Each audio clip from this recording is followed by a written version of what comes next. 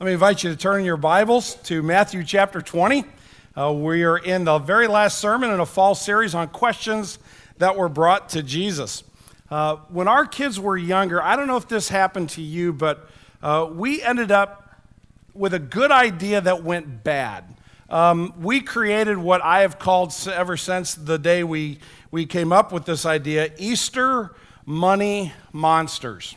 Not bunny, money as in cash. When our kids got to be about 7, 8, they were getting a little bit older. The whole Easter egg hunt was not quite as exciting. You know, you get those eggs, plastic eggs that break apart, and you put the candy in them, right?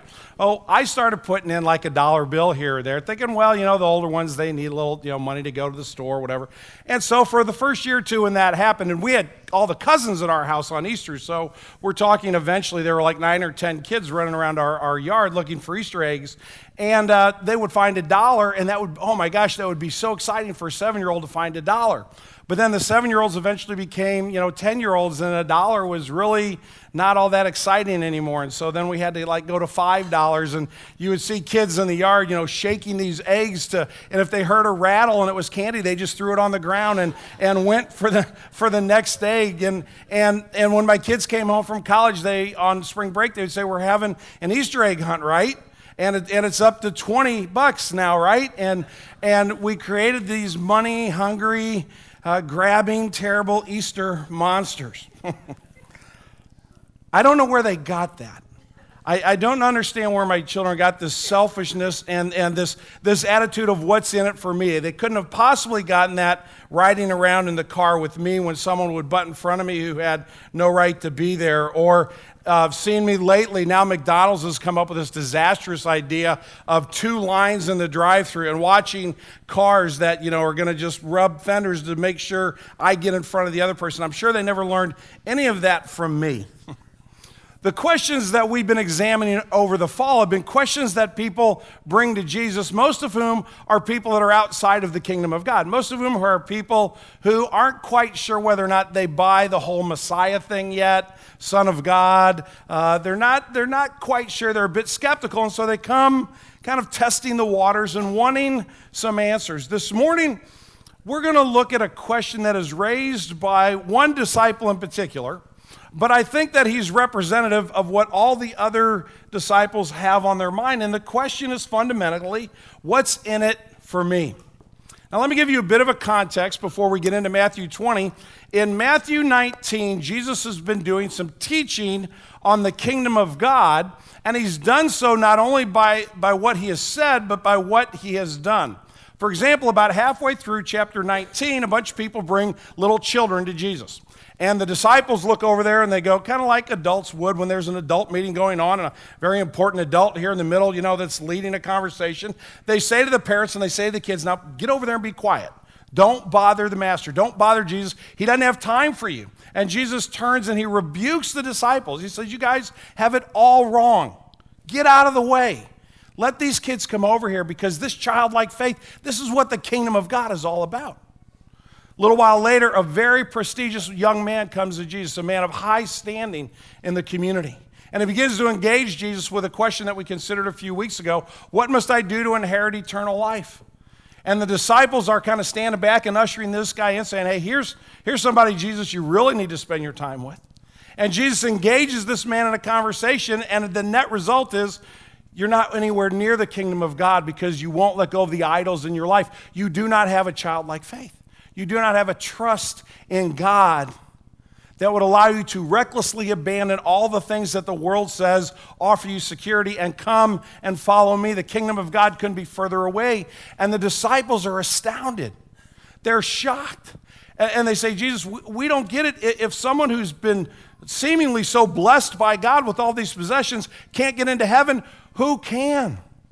And Jesus says, I tell you the truth. If any of you have left families or possessions for the sake of the kingdom of God, you'll be cared for. And so Peter, speaking right up, as Peter often does, and voicing what everybody else is thinking, but by what nobody's willing to say, he says, Jesus, hang on just a second. Let's be clear, Jesus. We've left everything to follow you. What's there for us? What do we get? What's in it for me? Peter speaks the question that a lot of us want to know. We've heard about sacrifice. We've heard about the cost of following Jesus. Is there actually a payoff at the end of this deal? And interestingly enough, before we get to the actual verses we're going to read in just a minute, Jesus says to Peter, there will be a reward.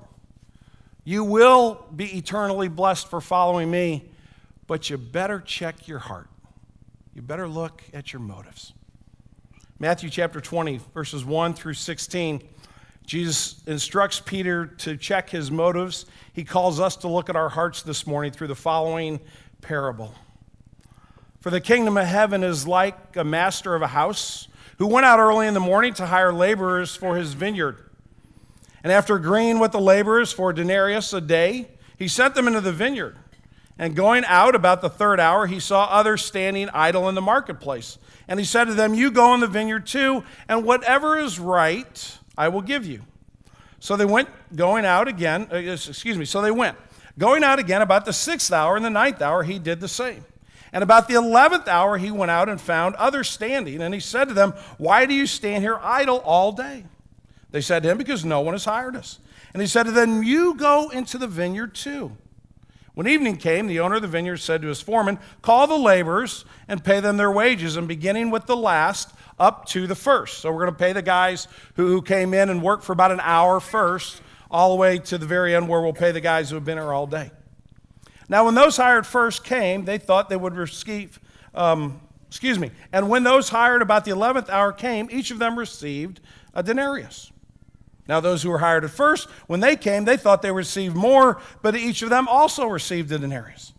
And on receiving it, they grumbled at the master of the house, saying, these last worked only 1 hour, and you have made them equal to us who have borne the burden of the day and the scorching heat.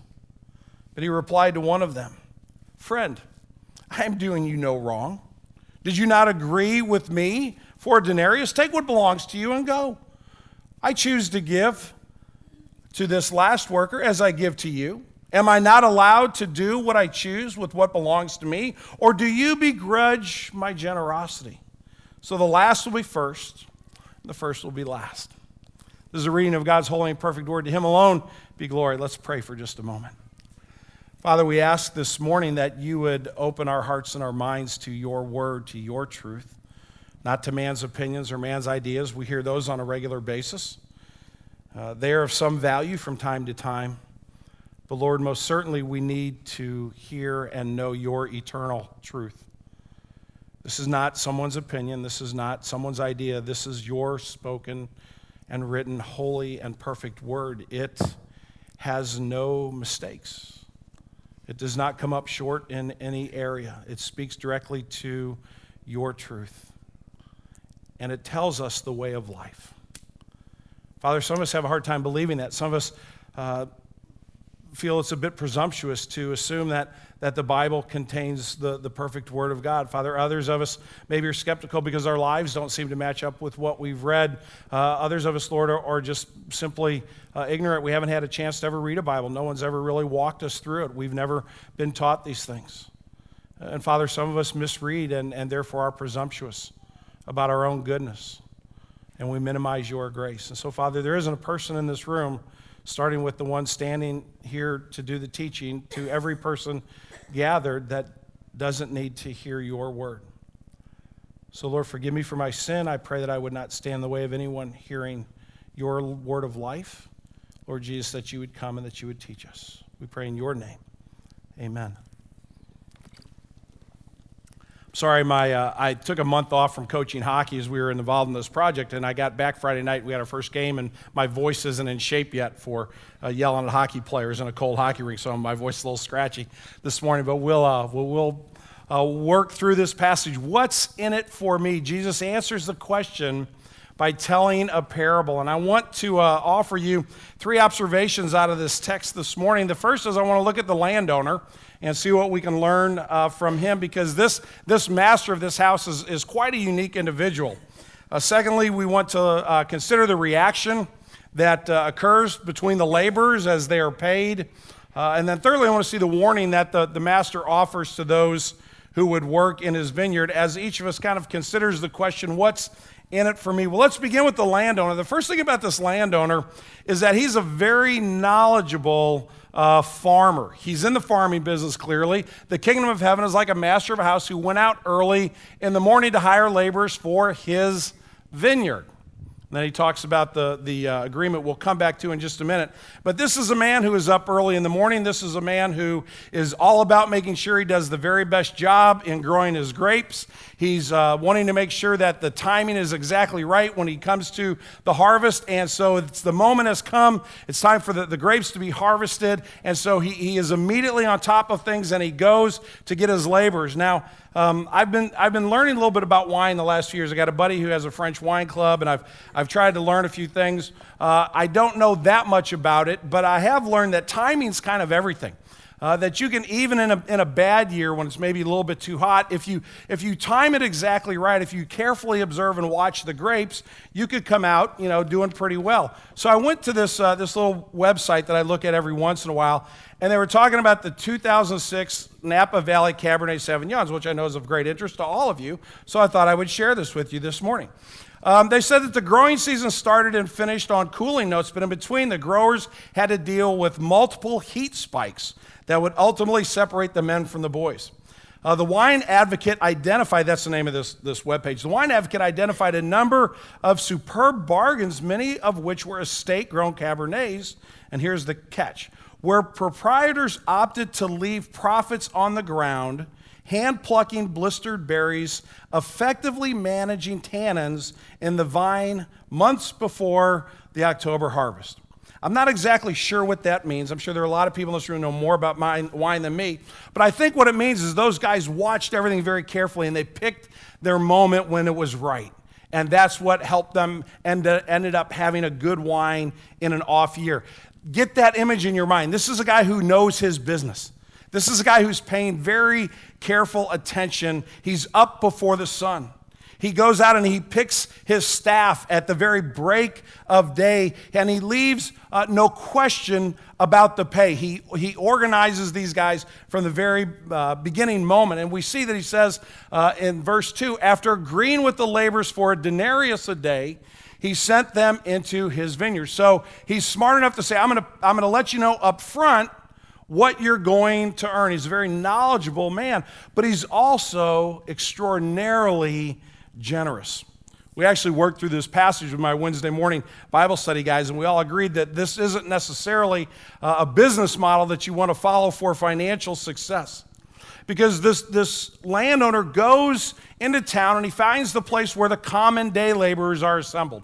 He finds the men who don't have a regular job. They don't have a craft or a skill. They're not highly trained in any particular area. They're kind of folks that gather in this place hoping that somebody will come by and say, hey, I need my leaves raked today. Or I need somebody to help me do some work around the yard. These are folks that maybe make somewhere around $10 an hour. They're the bottom rung of the labor force. And that's where this man goes to pick those who will work in his vineyard. And he doesn't pick them because they're ultimately skilled. He doesn't pick them because they have their union ID card. But he pays them a union wage.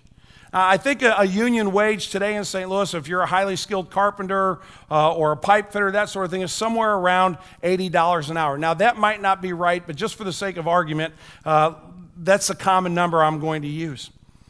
When Jesus says that this man paid them a denarius a day, that's what a skilled laborer would earn. A skilled laborer would earn $80 an hour, and they were going to work 12 hours. They work from 6 in the morning until 6 at night. So that's $960 when normally you would pay a common laborer $120. This landowner is extraordinarily generous.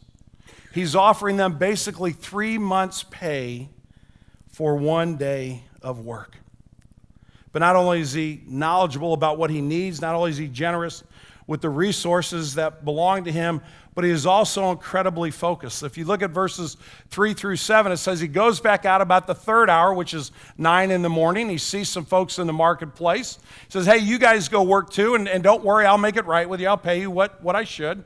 He goes back out at noon, which is the 6th hour, 3 in the afternoon. And then again at 5 in the afternoon, an hour before quitting time, he gathers some folks and says, you go work in my vineyard too. This guy's focused. He knows what he's about. He understands what needs to happen.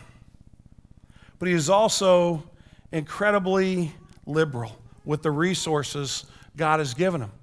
When evening came, the owner of the vineyard said to his foreman, "Call the laborers and pay them their wages, and beginning with the last up to the first."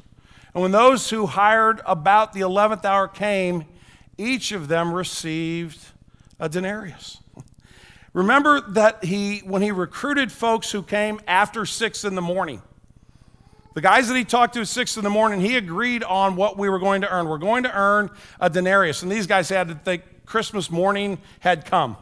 We hadn't heard any Christmas carols yet, but this guy's going to pay us basically what we could earn in our own abilities over 3 months. He's going to pay us that today. Where do I sign? Get me there. I'm ready to go. But that's the only group of people with whom he negotiated. Everybody else, he said, "Look, I'm in a hurry. We got to get this done. Time is of the essence. I'll make it right. Just go and work." Perhaps they had heard what everybody else was going to earn. Perhaps they thought it would be some amount of that, or perhaps they didn't know at all, but because they wanted to eat that night, because they wanted to put food on the table for their family, they went to the vineyard and they went to work. And yet what was right in the eyes of the owner was generosity. What was right in his eyes for all of his workers, whether they had worked an hour or whether they had worked 12, was to give them far beyond what they could have possibly earned. About 20 years ago at least, I was sitting in a diner in Pennsylvania at about 1 o'clock in the morning with a couple of my buddies, and we were doing a youth conference at a college outside of Philadelphia. And we had been there long enough in this little town to find out where the all-night diner was. And being a big fan of Spencer's here in Kirkwood and loving the gourmet food there, I enjoy finding good diners around the country. And so we went into this diner and we ordered breakfast, which is, kind of 1 o'clock in the morning. Every once in a while, you just got to have a good stack of pancakes and egg and bacon, right? You've maybe had that experience before. And the server we had was a woman who was a middle-aged gal, I would say maybe about 40. And she was one of the worst servers I've ever had in my life. She got nothing right. And there were 3 of us. I mean, this was not tough. I'll have orange juice, I'll have milk, I'll have chocolate milk. Okay, you wanted the chocolate milk? No, that was him. Okay, you wanted the, no, that goes to you. I mean, it was like that the whole night. It was just absolutely terrible. But she was a very, very nice person. You could tell that she'd had a hard life. She talked a little bit about her kids and how she was trying to make ends meet. And so when we left her $100 tip.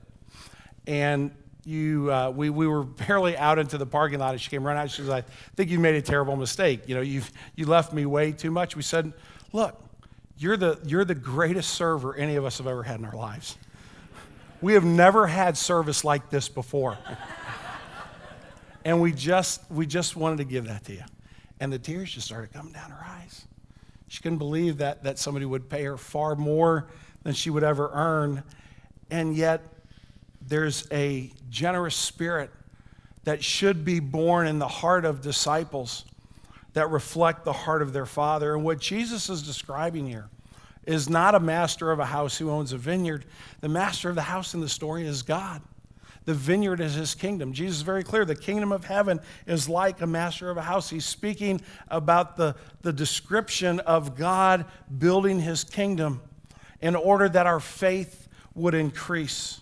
Because this God who has called us to be his sons and his daughters through the Lord Jesus is knowledgeable. He knows what he's doing. He hasn't made a mistake. How many of you sometimes have thought like I have, God picked me, I'm not sure why. I think there was a smudge on the page and he got the wrong name. I probably shouldn't be in. No, God knows exactly what he's doing, but he's also generous. It's not about how much I can do to earn his love. It's about how freely he gives of it. And he's focused. He has laser intention on salvation, on his plan to grow his kingdom, and so he liberally spends all of his resources to that end. This is a very unique landowner, and Jesus is describing the one who is the Lord and the ruler of all that is. But then there's a reaction to this landowner, because so far that looks pretty good until we get into this engagement between those who have been working all day and the one who is offering the salary. So in verses 10 through 12, we see that those who were hired first came, they thought they would receive more. So they see these guys that have an hour going a denarius and go, "Ooh, they're getting a denarius. That's about wow, we're going to get about a year and a half's worth of salary instead of 3 months worth of salary. They start doing the math, and their assumption is that they've earned that. Their assumption is that that is now their due. But each of them also received a denarius. So how did they react? Receiving this, they grumbled at the master of the house, saying, these last work only 1 hour. You've made them equal to us, who have borne the burden of the day and the scorching heat. This is a very telling reaction. It speaks very clearly as to what is in the motive of their hearts, and it should be a window into the motives of our hearts and souls this morning as well. There is a presumptuous attitude based on a very, very short memory. Their memory is not even effective enough for 12 hours. They assume that they deserve much more than those who have worked only an hour or perhaps even a few moments less. But they forget the generous contract that they gladly signed earlier that morning. That conversation is so distant from their mind, they can't even recall the fact that 12 short hours ago, they were dancing for joy because they were going to make 3 months' worth of salary in one day. And they probably, as they're walking to the vineyard, going, we better do this now because there's no way this guy's going to be in business next year. If he pays us like this, he's done for. Is this not the greatest thing that's happened to us? And now 12 hours later, they've got their arms folded in disgust. How dare you insult us by paying these the same as you paid us? It's a very telling reaction to their hearts. Their claim of inequity is an overestimating their own work while ignoring the master's kindness. Notice that their focus is on the fact that this is unfair. This is not right. You are treating us in an evil manner. But they are focused this way. They feel that this is unfair because their focus is on themselves. Their focus is on others and how long they worked or how short they worked, and not on the character of the master.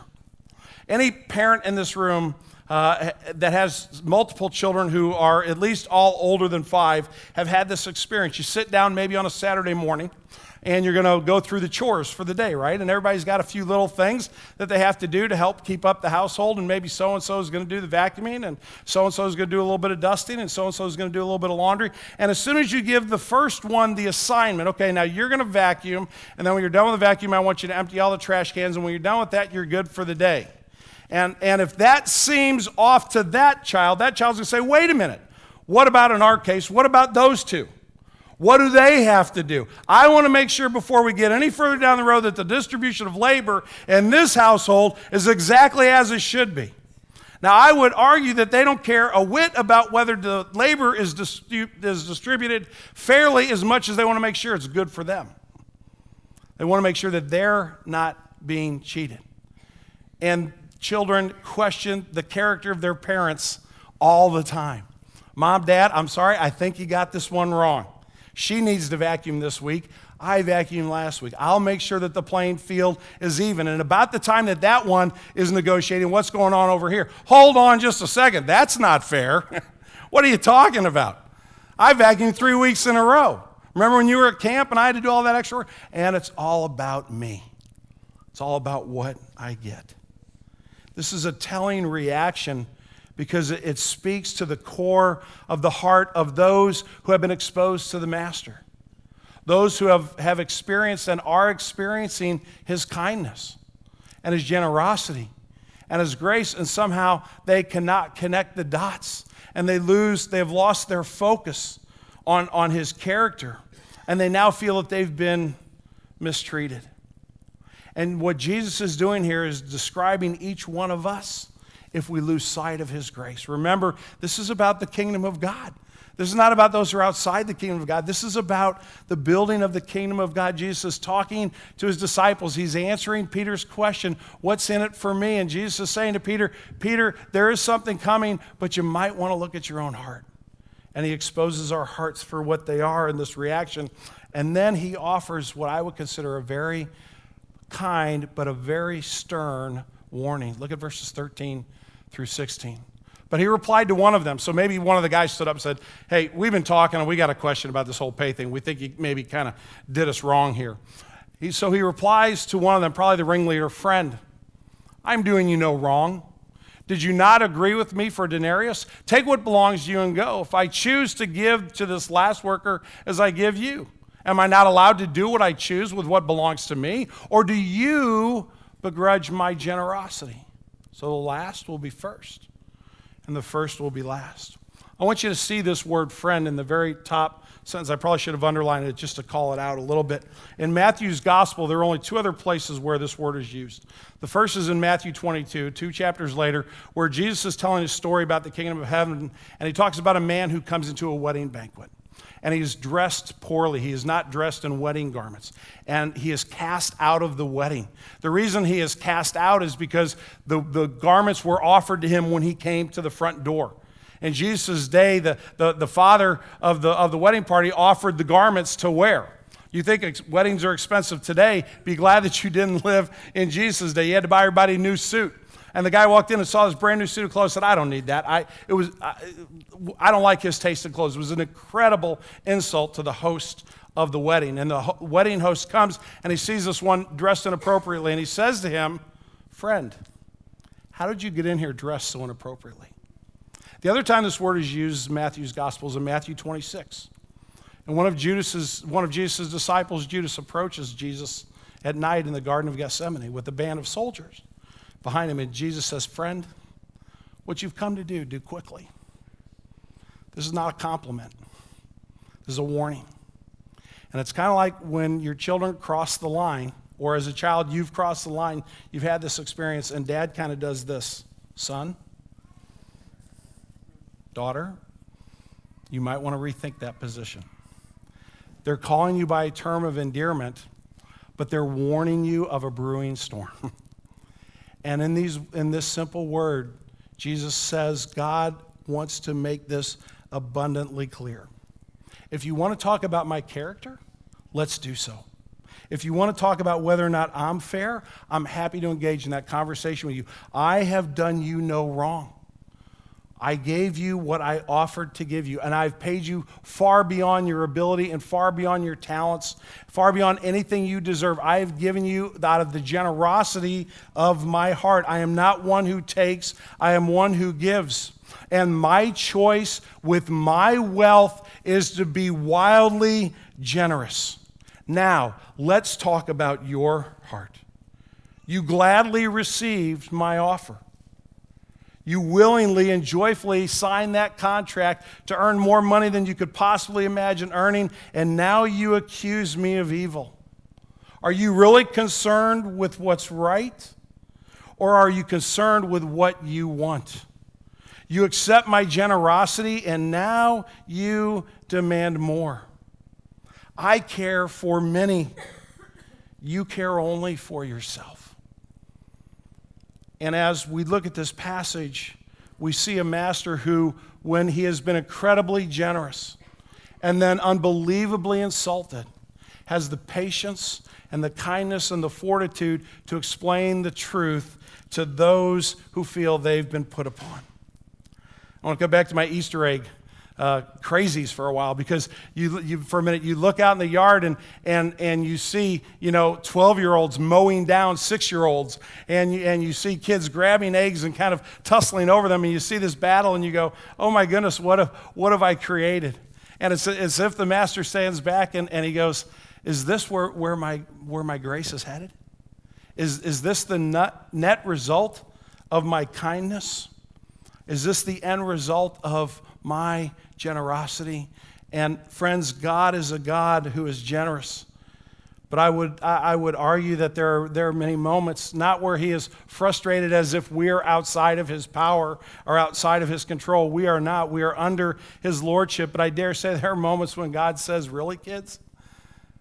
You've received the gift of my son on the cross for your sins, and this is your reaction? Your reaction is to make it all about you? Your reaction is to say, what's in it for me? What's in it for you is glory in heaven for all of eternity. And what's in it for you now is to come and to work in the vineyard and to roll up your sleeves and join me and to be part of my kingdom building, not to look around and make sure you get what you want. How do we apply this warning this morning at Green Tree Community Church? What's in this story for us? As I've mentioned, we are not only called to salvation, but we're called to work in the vineyard. We're called to be part of building the kingdom of God. Not just here on Sunday mornings, but when you go to your office this week, when you go to school this week, when we celebrate Thanksgiving with extended family members this week, wherever we find ourselves, we are kingdom builders. We have received kingdom, yes, but we are also to pass that on to others. We are called to toil and to carry the burden and to give so that others know Jesus. Give of our time, give of our words, give of our communication, give of our resources, give of our lives. Enjoying God and working for His vineyard. We should not have enough energy to stop and think about what's in it for us. We should be so spent on sharing the grace of God with others. We need to remember that we've been called in spite of our standing, not because of our ability. It says generosity reflected in the way in which I live. Do I understand that I've received a phenomenally lopsided contract and therefore reflect the generous heart of my master? Do I have a joy in serving others? Like probably a lot of you, I voted a couple Tuesdays ago, and I'm going through the line, and when I got up to the table, I'm doing my driver's license and ID, and the guy had a problem with it, and he couldn't quite get it right, and he finally got it figured out, and after about, I don't know, not very long, maybe even a minute, he goes, okay, I got it straight, and he hands it back, and he goes, oh, I'm so sorry to make you wait, I'm so sorry for the problem, and I said, it's all right, the other 2 times I voted today, it wasn't a problem, so it's okay, it's all going to come out in the wash. And he looked at me and I thought I was going to give him a heart attack. And I'm like, I'm just kidding. I'm just funning with you. And he's checking the records and making sure, I'm like, let's have a little fun. Friends, you ought to be able to recognize Christians by the fact that they realize how incredibly fortunate they are to stand in the grace of God. They're in a demanding bone in their bodies, because they just are so dumbfounded by the fact that God loves them the way He has loved them in Christ. And remember that we're called to the community of the undeserving, which is kind of saying the same thing 3 ways. There is no room for a demanding, self-centered attitude in your heart or in my heart. What's in it for us? Heaven someday. But what's in it right now is the opportunity to join our gracious Master in His work of building His kingdom. To Him alone be glory. Will you pray with me? Father, I thank you that Jesus reflects the truth of our Master in this story. Lord, by looking at us sometimes, I'll say by looking at me sometimes, the world would have no idea that God is gracious and that God is kind and that He is forgiving and that He is so focused on salvation and compassion. So, Father, I thank you for this story, and I thank you for the reaction of the workers, because that's my reaction a lot of times. Somehow I let a demanding spirit grow and live in my heart. Father, forgive me. Doesn't look a thing like Jesus. There's no kingdom building involved. I thank you for the warning. You kind of look over your glasses and say, son, daughter, you might want to rethink this. Father, let us focus on the grace of Jesus that has captured our souls, and may that motivate us to gladly and joyfully work in your vineyard wherever and however you call us, for your glory, and that others may know the beauty of the grace of God. We pray in Jesus' name. Amen.